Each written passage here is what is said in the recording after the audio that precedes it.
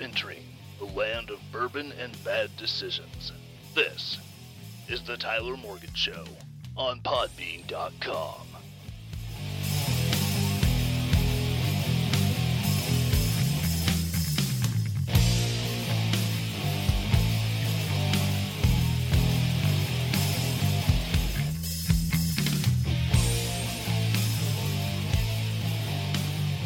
Welcome to the land of bourbon and bad decisions. This is Relentless Daring, live on Podbean.com and the Podbean app. Great interview I got to do with Dr. Jerry Williams. He is an author. He is an entrepreneur. He is a certified neurosurgeon, and he took the time to sit and talk with me about the things that he has learned the last 2 years of treating COVID-19. But before we get into the interview, let me tell you about American Pride Roasters. They are still not roasting any coffee after the big tornado, but they're still working on it. And Dave has got some stuff lined out where hopefully he's going to be back into roasting soon. But, till then, just keep them in your prayers. Him, Faith, their amazing dog, Clarence, and just be watching AmericanPrideRoasters.com. That way, when they start roasting coffee, you'll be able to get your orders in, and believe me, I'm looking forward to getting my Thomas Paine and the all Arabica, or not all Arabica, all Robusto. Just throw away common sense, whatever they call that blend. Just pure caffeine. Oh my God, I need more of it. That's American Pride Roasters, historically great coffee.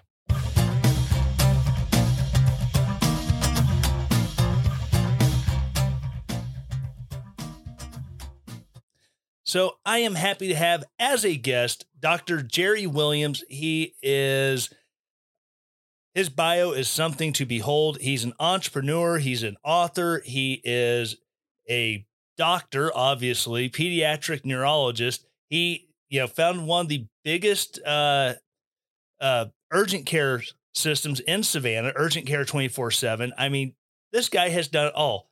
Dr. Williams, welcome to the Tyler Morgan Show. Wow, thank you so much. I need to keep you around for my ego. I was just trying to get through the bio they sent me from when they're setting up everything. It's like, holy cow, just check all the boxes. So the biggest thing that we're wanting to talk about is your new book, Fight COVID and Win. And I'm assuming this is all about early intervention. Yes? Yes, sir. It's about early treatment of a viral infection that, for some reason, the first time since the advent of antibiotic, antimicrobials, antivirals, antifungals, antiparasitic, for some reason or other, medicine has decided, not sure who, that we shouldn't treat early and aggressively. We should wait until the patients are really, really sick and then start trying to treat the infection once the cow is out of the proverbial barn. Right. And I've seen so many people in my life who've been affected with COVID. Early on in all of that, my wife had it, and I was so flippant about it at the time. It's like, all the kids stay away from her. I'm going to sleep in the bed next door. And I never got it. It wasn't until a year and a half later when Omicron is going around that the whole house got hit with it at that point. Yeah, Omicron is incredibly contagious. But unfortunately doesn't seem to be as deadly as earlier variants of COVID were. Right. And just kind of watching everything, like I said, my wife had it, and originally it was one of those, like, okay, I've gotten up. She's a teacher. She did all of her teaching online. And then by the time she was done, all of her energy was gone. She just went back to bed, and it didn't seem that bad. But my next door neighbor, who's 80 years old, he got it, and he spent 10 days in the hospital, developed a bacterial pneumonia on top of the COVID infection. And, it liked to kill him. Yeah, I tell people, if you tell me which patients are going to have a difficult time with COVID, I'll treat those and only those, and the ones that aren't going to have a difficult time with COVID, we'll leave those. Hang on, I'm going to get to where it's got a little bit better quiet.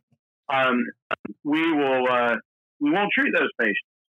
The problem is that there's no way to tell which patients are going to do poorly and which ones are going to do well. Now, you can look at comorbidities like other diseases that put patients at increased risk, like bad reactive airway disease or asthma, bad COPD, obesity, and not a disease, but just the elderly in general, is like your neighbor there, are at increased risk to do poorly from COVID. But then, we get the occasional 33-year-old who has no comorbid conditions at all and dies from the disease. And it's heartbreaking. It's shocking. But we've learned a lot about the virus now. So we address a lot of this in the book. Well, we address all of it in the book. There are things you can do to optimize your health. So when you get this virus, you're less likely to have a problem with it. Right. I know standard health hygiene, if you're taking vitamins, if you're a person who's not out in the sun a lot, take vitamin D, vitamin C. I know a lot of people during cold season, they'll take zinc just because zinc seems to be effective on preventing colds and even knocking it out quick. What kind of health hygiene stuff would you recommend? Well, the first thing is you want to optimize your weight, make sure you're not too heavy. You want to limit alcohol intake. If you're smoking, you want to get off of tobacco immediately. And then the vitamins are actually very specific. The vitamin D3 is, I tell people, if you had to pick one thing, vitamin D3 is the thing when it comes to COVID-19. The problem is I've got patients who work outdoors and are Caucasian, very light skinned. And I bring that up because the darker complected races don't convert vitamin D3 from sun exposure as well as lighter skinned races do. So African Americans, for example, their sun exposure means very little because they have so much melanin in their skin that it's blocking. There's not a lot of vitamin D conversion in those patients. But even the patients who are Caucasian, they are at increased risk because vitamin D3 is kind of a hard vitamin, number one, to absorb orally, parenterally through the gut. But it's also, even if you have sun exposure, you cannot have as high of a vitamin D3 level as I'm comfortable with in the face of a COVID infection. But it's interesting because we've learned a lot about vitamin D3 from the pandemic, but it's also brought to light information about vitamin D3 that we knew about prior to the pandemic, but this has brought it to the forefront that for a healthy immune system, a high 60 plus vitamin D3 level is incredibly helpful for numerous cancer prevention or avoidance, and then in the case of COVID infection, I tell people if you've got a vitamin D3 level of greater than 60, and you've got a vitamin B12 level of 1200 plus, it's really hard to die of COVID. You got to try to die of COVID with those levels. So those are two very important vitamins. We take vitamin C, and then the minerals, zinc being a very important one, as you've already mentioned. We know that zinc binds to the mRNA transcriptase, which is the enzyme that the coronavirus uses to replicate itself. And when that zinc ion binds electrically to that molecule, it alters that molecule just a little bit, just enough, however, to make it that enzyme ineffective. So it renders that enzyme useless to replicate the virus. So that's why you can go to your local pharmacy and see Zicam on the shelf, and it says clinically proven to reduce colds. Well, colds, the common cold is a coronavirus. So the zinc commonality there is definitely there, and it's very real. It's legitimate. What's interesting, though, is how a controversial drug, hydroxychloroquine, and its first cousin, chloroquine, both of which are anti-malarial drugs and have other uses as well. Hydroxychloroquine, for example, is used in many autoimmune diseases like lupus, rheumatoid arthritis, etc. What had been discovered long before the COVID-19 pandemic is that these patients that take hydroxychloroquine, they do better because hydroxychloroquine and chloroquine is a ionophore, and an ionophore actually opens up a pore in the cell wall of the human cell, and it allows zinc to flow from outside the cell to inside the cell, and that gives you increased levels of zinc intracellularly in the cell. Well, that's where the virus is doing its damage. That's where it's replicating. That's where it's reproducing itself. So that's why zinc is really important. But we encourage patients to do a good multivitamin, magnesium, zinc, B12, D3, as we've discussed. It's interesting, Tyler, I've never been a vitamin pusher as a doctor. I've told people, and I'm talking about these are normal folks, not somebody who's at risk for a particular vitamin deficiency, because I'm actually a child and adult neurologist. I see patients, for example, who have peripheral neuropathy, just as one example, related to vitamin B12 deficiency. But people who are at non-increased risk for vitamin deficiencies, I'll tell them, look, just take a good multivitamin once a day. It's not going to hurt you. Eat a well-balanced diet. That multivitamin will give you expensive urine because you're going to pee out what you don't need.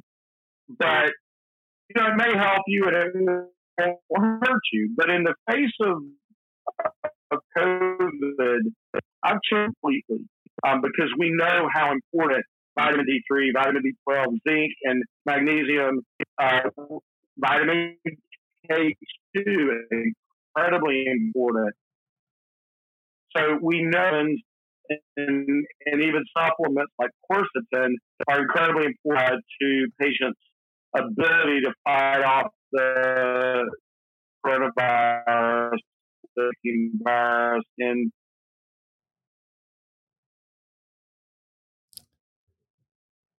yeah, hold on, it kind of lagged really bad there. So you're saying about the quercetin? Yeah, quercetin, is an interesting substance. It's found in leafy vegetables and nuts, and it's actually a supplement you buy it over the counter. It's interesting. The NIH published a paper on the effects of quercetin with COVID-19, with the coronavirus, and I actually reviewed that paper, reviewed it on YouTube, and got banned for 2 weeks for reviewing an NIH published paper. If you can imagine that. Fascism is alive and well. Yeah. That whole First Amendment thing is totally overrated, Tyler. I don't know what they're thinking. Yeah, I'm pretty sure that when I try to share the audio of this as a video file on YouTube, it's not going to last very long. And you know what, Tyler? I got to tell you something. I don't know about you, but I'm going to be damn proud of that. Well, I mean, I've already got like 7 or 8 episodes on Spotify that as I scroll through it, it's like, oh, there's COVID warning. Oh, there's COVID warning. Oh, there's COVID warning. Yeah, that's a badge of honor. Oh, absolutely. And I'll tell you that history will prove that we were correct. History will prove it. I'm convinced of it. So quercetin is a really interesting supplement, and it's important. And actually I take quercetin daily, 500 milligrams daily. But we also understand that there seems to be an interesting symbiotic relationship with quercetin and ivermectin that isn't well understood. But there seems to be a relationship between that supplement and ivermectin, which is interesting.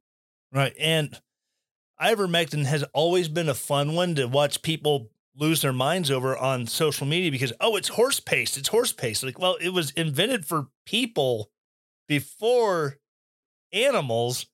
And if it's not effective against viruses, why have they been using it to treat yellow fever for 10 years? Well, it's interesting because, the doctors who discovered it, and they want to know about Prize for it, first of right. all. But it's an incredibly safe drug when taken appropriately, just like a lot of drugs. I mean, if you can overdose on Tylenol and it'll kill you. And I've actually seen that happen, by the way. But it's ivermectin. There's impressive data, meta-analysis data that shows that ivermectin helps. Now, a recent paper did come out in the New England Journal of Medicine, and there have been multiple studies that have looked at ivermectin. It's interesting because when we look at the study designs, the plan designs for those studies, it's like they designed it to fail.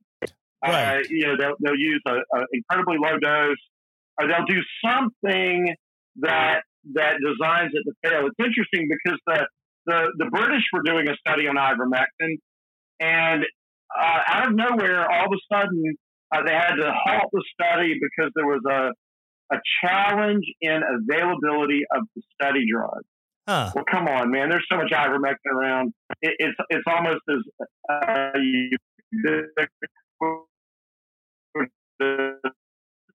sand. Certainly there was a demand for ivermectin, but let me assure you, I was able to buy ivermectin in the U.S. I can guarantee you that the British could have provided ivermectin if it was important to them. They literally put a pause on the study, claiming that they couldn't get their hands on ivermectin, which was just absolutely absurd. So there seems to be something, and I'm not a conspiracy theorist kind of guy, just FYI, but I've also would tell you, just because you're paranoid doesn't mean you're not being followed. Right. And I'm convinced that big money, big pharma has gotten involved in this, and it's absolutely shocking. Maybe I shouldn't be shocked, but I am, that the well-being of people has been put behind the almighty dollar. And as usual, I've had people ask me, they go, what do you think? I'm like, follow the money. It always leads to the problem. Right. And it's like, what was the antiviral they were pushing? Can't think of off the top of my head. Remdesivir? Remdesivir. It was first studied to treat Ebola. They stopped using it on Ebola. They stopped using it for Ebola because it was causing kidney failure in Ebola patients. Well, it was actually originally used as a HIV drug. Oh, even better. Another group of people, let's shut down their kidneys. Well, I tell you, we haven't used remdesivir, and our position has been, let's keep the patient from getting so sick that they end up in the hospital. Right. We were trying to lessen the impact on the health system by treating patients early and aggressively. We treated over 2,200 patients. COVID, up until the latest Omicron outbreak, was a 3% hospitalization illness. 3% of the people that got the disease ended up in the hospital. So with 2,200 patients in our treated arm, we should have seen options. Instead, there's three options for what's going on here. Number one, I'm lying about my data. And let me assure you I'm not. Number two, I could be the luckiest doctor in the world. I assure you I'm not. Number three, and the final option is that these protocols work and they're helping with the disease. But I'll tell you, Tyler, it's interesting. You've got to treat these patients early. Have you ever had the flu, Tyler? Oh, plenty of times. Okay. Has your doctor or nurse practitioner or whomever you see, have they ever put you on Tamiflu? Never. Okay, Tamiflu is a great drug. It's an antiviral drug. And if you take it in the first 48 to 72 hours, it really makes a huge difference in lessening the severity of the illness, influenza, and shortens the length of the illness. You don't get as sick. You don't stay sick as long when you're treated early. I mean, think about every infection you've ever had in your life, whether it's infected ingrown toenail, whether it's strep throat, whether it's bronchitis, whatever. Take your pick. Urinary tract infection. When did you ever go to the doctor and the doctor goes, you have an infection, but let's wait 5 to 7 to 10 days and see if you get really, really sick, and then we'll put you on treatment, then we'll treat you. We've never done that. So why do we do that for COVID? It makes no sense. So what we have found is these drugs, by the way, that they'll test in hospital patients who are at death's door, and they'll go, it doesn't work. Well, yeah, you let the patient get so sick that, no, at that point, they're ineffective. But if you treat patients who are early in the viral illness, guess what? These drugs work. And so we have continuously added to our protocol as we learn more. I've had people ask me, Tyler, they go, why didn't you publish your data? Well, because our protocol kept changing. We added to the protocol as we learned more and more about the disease. So we added fluvoxamine, we added fenofibrate, we added additional drugs as we learned that they made an important effect against the virus. So that was why we couldn't publish the data, because we were a moving target. We don't apologize for that. Our goal was not to do basic science research. Our goal was to save people's lives, number one, by starting by keeping them out of the hospital.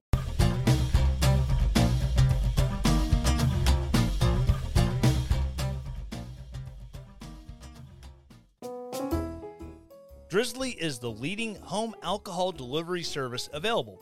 Imagine being able to sit at home and pull up your smartphone and browse your favorite wine, beer, spirits, and then have it delivered to your home in as little as 1 hour. Go to Drizly.com or check out the link in the show notes and start shopping today.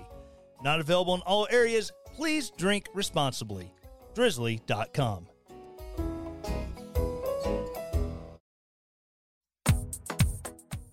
I want to talk to you about Keto Chow. Keto Chow is a small company out of Utah that uses the absolute best ingredients to make the absolute best weight loss products available on the market. Their first goal is flavor. Who wants to drink something as a meal replacer that tastes like crap? Keto Chow understands that this is a hard barrier for a lot of companies to break through, so they have some of the best flavors: cookies and cream, chocolate, vanilla, real strawberry. These are the best shakes I've ever had. I've been using them for a few months now, and they are amazing. So go to the link in the show notes, check it out. You can search for recipes on how you can use their Keto Chow products to make amazing foods that taste amazing and help with your weight loss goals. KetoChow.xyz. Keto made easy.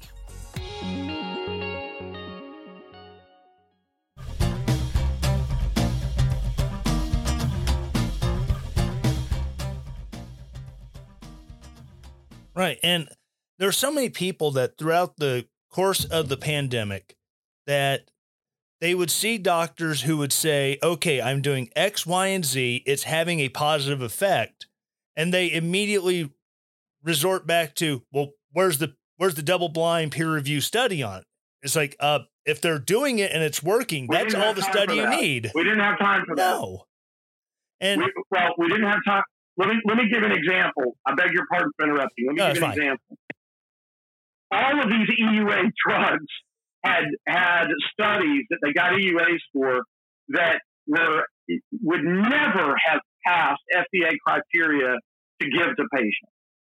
Okay, for example, Sotrovimab had, I think, 1,000 patients in the study. I think it was 1,000. I mean, there was nowhere near enough data to get through FDA scrutiny had it not been an emergency situation. Right. And I'm not being critical of that. But what I'm saying is, don't be a hypocrite. Yeah. Why do you throw the randomized placebo-controlled double-blinded studies at the inexpensive drugs like hydroxychloroquine and ivermectin, and why do you hold that drug to a different standard than you hold the drugs that are $750 a dose that the drug company is going to make a lot of money off of? That's inexcusable. So it's interesting because, again, I see money as being the root of all evil on this, and I'm not an anti-capitalist. I'm very much a capitalist. But, as President Trump said, he goes, people are dying. What do we have to lose? For example, in the case of hydroxychloroquine, or Plaquenil is the other name for it, people started saying, oh, it's an unsafe drug. It's an unsafe drug. That's ridiculous. Plaquenil is FDA approved in pregnant women in all 3 trimesters of pregnancy. And let me tell you something. The most difficult patient in the world to treat with a drug is a woman who's in her first trimester of pregnancy, because you're really treating 2 patients. You're treating the patient, and you're treating the fetus that is in its developmental stages of being formed and growing. So that is the most difficult patient to treat. Plaquenil is FDA approved in the first, second, and third trimesters of pregnancy. So this argument about Plaquenil wasn't safe is total hogwash. Right. And going back to looking at these studies and how some of them were set up to fail. In Brazil, this is like the mind blower of the studies that I've seen. They wanted to do a study on early treatment with ivermectin. They were giving ivermectin to patients who had already been sick for 7, 8, 9 days, and well beyond what would be considered early treatment. It's like, oh, it doesn't work. It's like, duh. I'm not a doctor. I'm not a scientist, but I can figure this out here. Yeah, you have common sense. And unfortunately, many people in medicine don't, or they just assume that those lay people don't have common sense and they're not going to use it. And that's an incorrect assumption. Right. And I think that's been like one of the biggest kicks in the teeth for the average person who can look at data and say, okay, this doesn't seem to make sense. Can you better explain it? And then we get told, shut up, peasant. You don't need, just take our word for it. And it's like, position of authority fallacy much? Well, I'll share this with you too. My biggest disappointment actually comes from within the medical community. The fact that so many physicians were a party to this atrocity of not treating patients early, number one. I'll tell you this, Tyler, it never crossed my mind not to do my own research, not to look for ways to help my patients. I took a Hippocratic oath to my patients, not to the CDC, not to the FDA, certainly not to a damn drug company, not to a medical board, and not to any other third party, certainly not to an insurance company either. I took a Hippocratic oath to my patients. So I immediately got busy doing the research. I found the paper on hydroxychloroquine and chloroquine and its anti-coronavirus properties in early March of 2020. I immediately notified my congressman, who's the only sitting congressman who is also a pharmacist. He immediately got me in touch with the FDA and the CDC, had me talk with a senior medical official in both of those organizations. They both told me, yes, we're familiar with the paper, we're working on it, we're looking at it. I said, do you have any reason to tell me why I shouldn't be using this to try it compassionately on sick COVID patients? They said, no, we don't have a reason to tell you that. And then the next thing I know, it's getting demonized by the press when the Orange Man said, hey, what do we have to lose? It's a safe drug. We need to be looking at this. I'll tell you something. It really disappoints me that physicians didn't stand up for what was right, number one, because physicians should be the leaders of the medical community. I'll tell you another thing, second thing that really disappointed the hell out of me, and it shocked the hell out of me too. I have always felt that pharmacists were my partner, my teammate in taking care of my patients. I mentioned earlier, my congressman from the 1st Congressional District of Georgia, Buddy Carter, he's a pharmacist. He's the only pharmacist in Congress. And I had to call Congressman Carter, and I said, Congressman, you're not going to believe this. pharmacists are literally refusing to fill my hydroxychloroquine and ivermectin prescriptions for my patients. And he said, that's inexcusable. He said, what are you going to do? And I said, well, I'm going to buy hydroxychloroquine and ivermectin and put it in every clinic I own in America. Because, by the way, we're in Arizona, Texas, Florida, Georgia, North Carolina, getting ready to open in Ohio, international company. So we bought it. We put it in every clinic, and we made pharmacists optional. Right. And I can't believe I'm having to say that. We basically had to kick pharmacists to the curb because they were getting in the way of us treating our patients. And I asked pharmacists, I said, oh, so you're not going to fill my prescription. So I guess you're going to turn me over to the Georgia Composite Medical Board. No, why would I do that? Well, because you're failing to fill my prescription, you're telling me and the public that you have to protect the public from my prescribing habits. Never happened in my entire career, I might add. Right. And so there's a federal. You're not going to fill my prescription. No, go on. I'm sorry. I was going to say, right now, there's actually there's a federal lawsuit going on right now against Walmart because there's a patient in, I think, Minnesota was prescribed ivermectin by a doctor to treat COVID, and they refused to fill it. The doctor tried calling the pharmacist to say, hey, what are you doing? And the pharmacist at Walmart just hung up on the doctor. And so that happened to me. That happened to me many times, Tyler.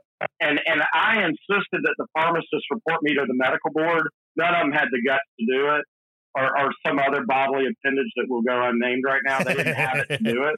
I told them, I said, no. I told them, I said, you got two options. Fill the prescription or report me to the medical board, one or the other. But none of them had the guts to do it. And I lost all respect for pharmacists for this. I mean, it's just absolutely ridiculous. Because I asked him, I go, did you examine the patient? No. Did you have a conversation with the patient about off-label use of this medication? No. Did you interview this patient to get a thorough history from the patient, the medical history and the history of the patient? No. So you didn't examine the patient. You didn't talk to the patient. You didn't discuss off-label use for the patient, but you're going to refuse to fill the prescription. Yes. I'm sorry. That's bullshit. Absolutely. And so, they don't like me holding them accountable. And I told them, I go, look, you got one job for me. Put the pills in the damn bottle. That's your job. And if you can't do your job because you think I'm an unsafe prescriber, it's your next job to report me to the medical board. None of them would do it. I said, no, if you're not gonna fill that prescription, report me. Yeah, none of them. And it's ridiculous that despicable, disgusting. And it's ridiculous that patients are this entire time been told, well, yeah, you're sick, go home and go to Walgreens. Turn blue. Yeah, go to Walgreens and buy a little pulse oximeter. Go to the ER. Yeah, it's insane. Of course, it's tragic. And then you go to the hospital, and then they won't let your family see you. They won't let your family advocate for you. And if you try to advocate for an inpatient, they try to criminalize you. The whole thing is just disgusting. It's despicable. Right. And the worst part of all the pandemic, it has not been the illness. It has not been the death. It has been the criminalization of doctors wanting to treat their patients.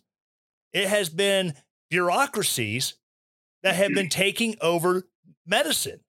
You have federal government telling doctors who know their patients, have an intimate relationship with their patients, no, you can't do this because we're big daddy government and we say so. Well, I'll tell you what, the physicians are to blame for that because they allowed it. Let it happen. But you know what? I didn't. And I know other physicians who didn't. And I can tell you right now, there's not a single patient that didn't get treatment. I made damn sure they got treated.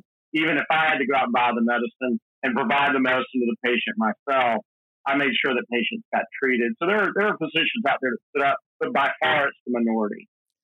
And thank God there were doctors like you who have been willing to, look at a pharmacist and say, all right, I'll put my medical license on the line because my patient means more to me than, you selling a more expensive drug than a 50 cent a dose pill.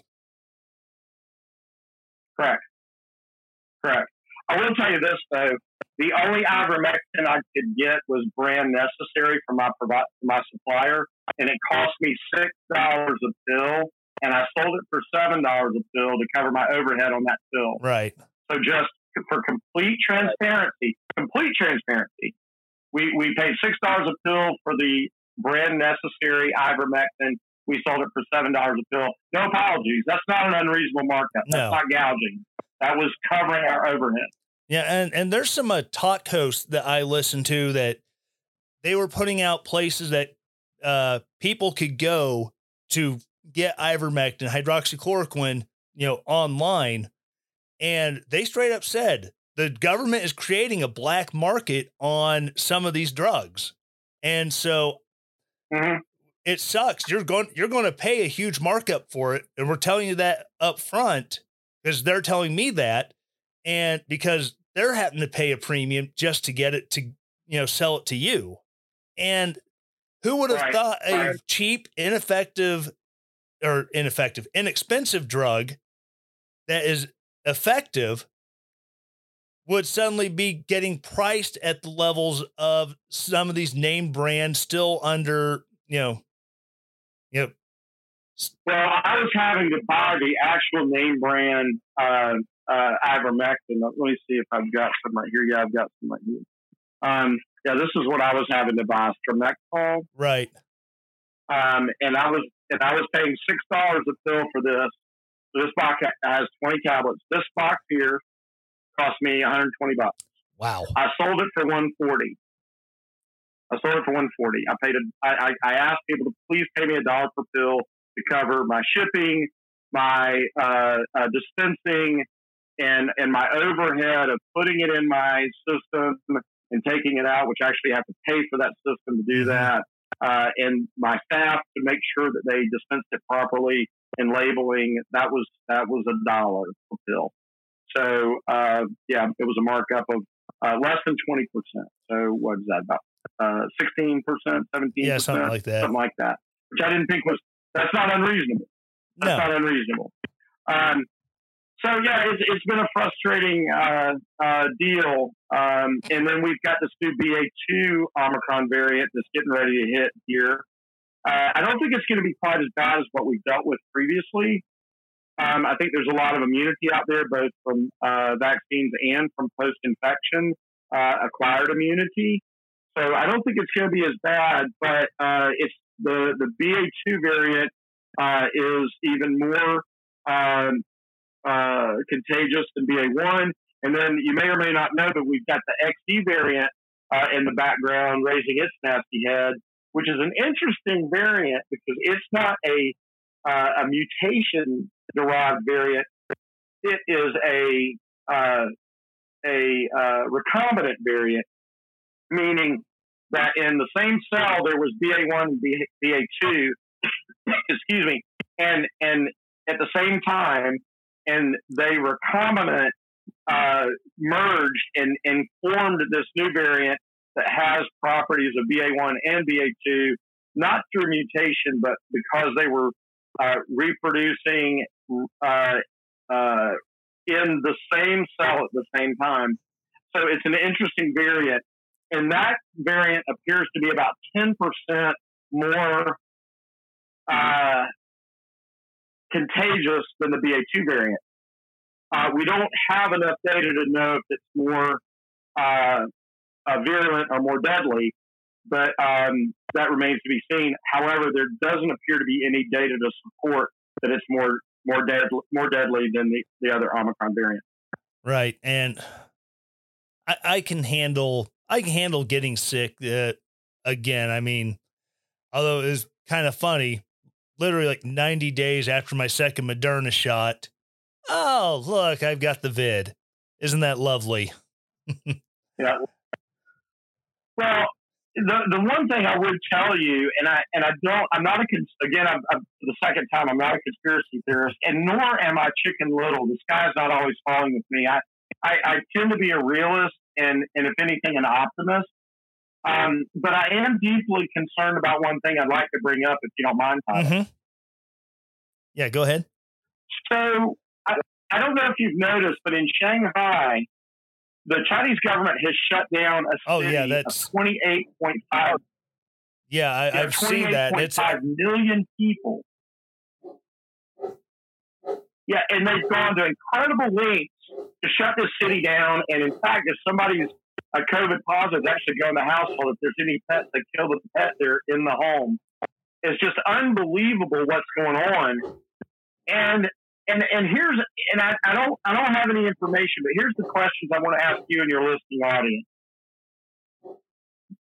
China has no shortage of opportunities to flex its anarchist muscles. So, it's authoritarian muscles, I should say. So, why are they taking a city that is so incredibly important to the Chinese economy? Not to mention the worldwide economy, but the Chinese economy. And why are they going to such extreme measures to shut down this city? And then, what do they know that we don't know? If they, they've got a vaccine there in China. It's not very good, but it's better than nothing for sure. And then they've got a lot of patients who have had COVID, so there's a lot of acquired immunity. What are they so afraid of? Right. Why are they shutting this city down as aggressively as they have? I mean, it doesn't add up. It doesn't make sense. No, and the last time they had this,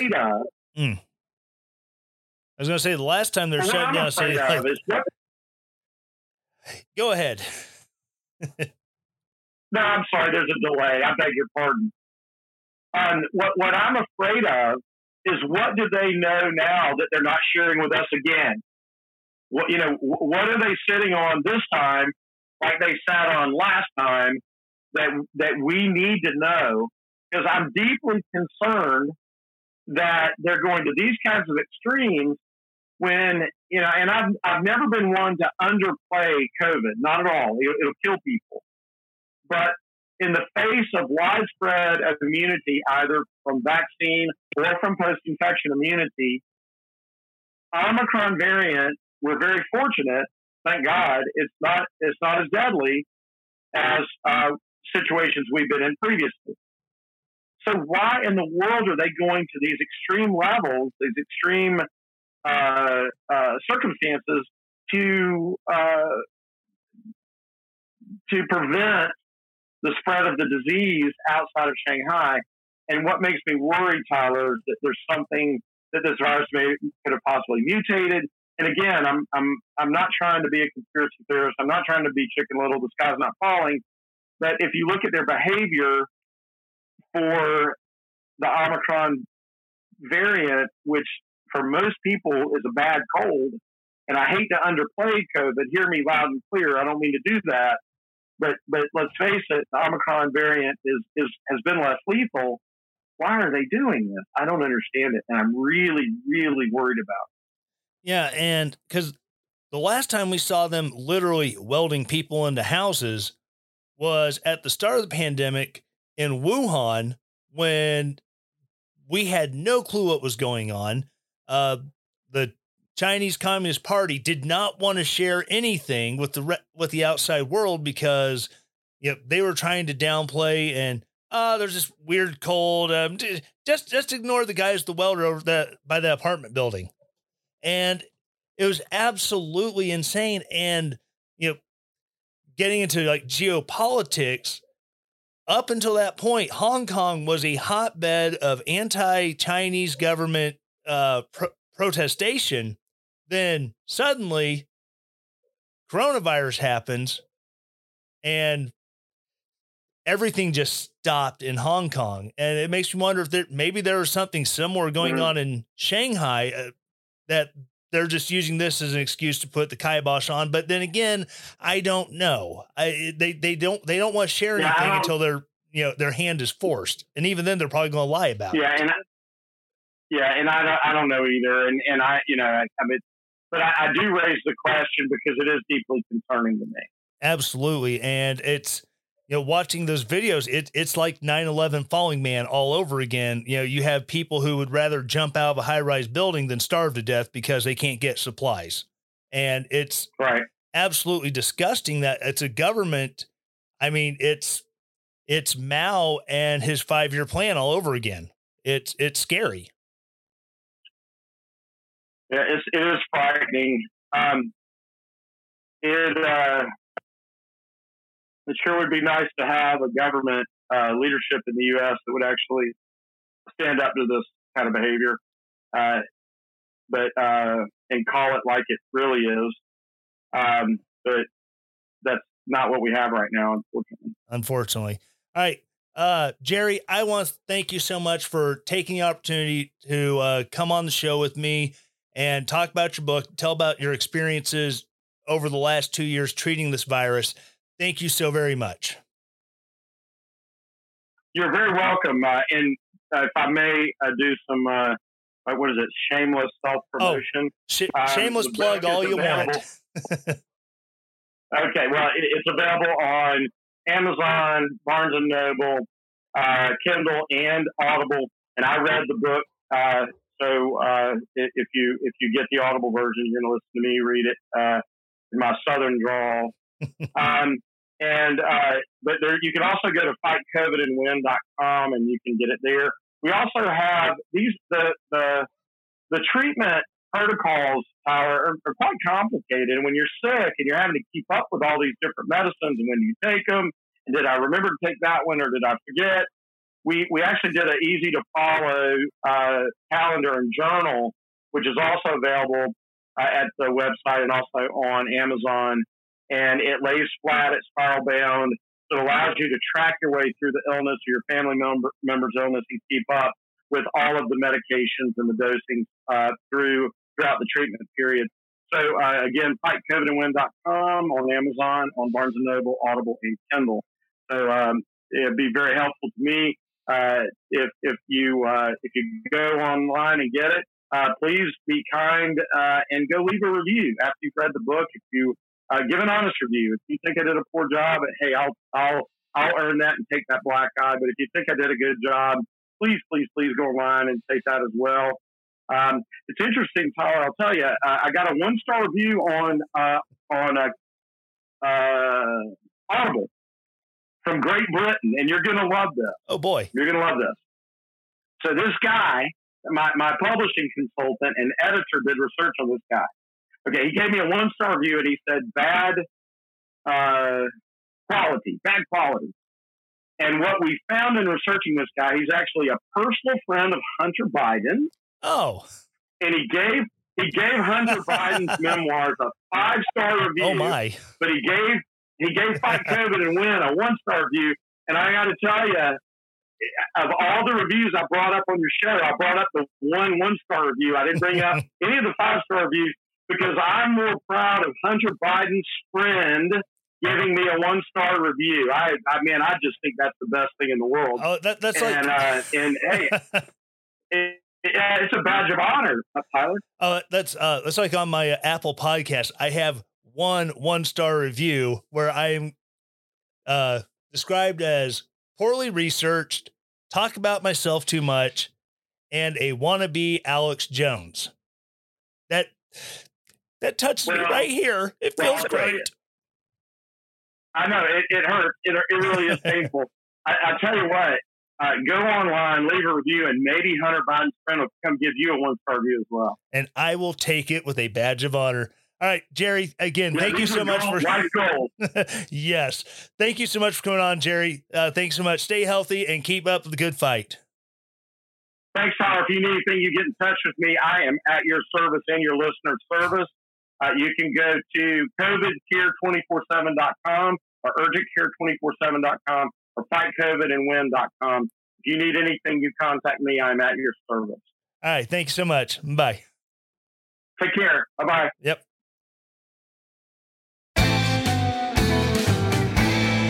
So again, I just want to give a big thank you to Dr. Jerry Williams for coming on the show and talking about all the stuff that he has learned over the last couple of years. It has been a great conversation. I think more conversations like this need to be had. If you like this episode, if you like this show, do the same 4 things I ask every week. Number 1, please subscribe. Get those numbers up. It's great. It helps more people find the show. Number 2, rate it. 5 stars. I'll accept 4. 3 and below, we need to have a talk. After that, write a review. Say something nice. Or leave me a 1-star review and call me Alex Jones. I don't care. I'll go off of my impersonation about turning the friggin' frogs gay. It's what I do. And lastly, please share this episode. This is one of those episodes I think people really need to share. Send it to someone who maybe they had a lot of questions about COVID, about why the medical community has acted the way they had over the last 2 years. Or maybe someone who thinks that all the doctors are just this monolithic, frame of thought. Please share it. Get out there. I want people to hear what Dr. Williams has to say. So again, thank you so much for listening. And as always, stay relentless. The Tyler Morgan Show is a Relentless Daring media production. The Tyler Morgan Show is supported by its listeners. To support the show, go to ko-fi.com/Tyler Morgan Show to donate there, or relentlessdaring.com and hit the donate button at the top of the page to set up your donation. All music used in the Tyler Morgan Show is used with permission from purpleplanet.com, link in the show notes. 2 Timothy 1:7.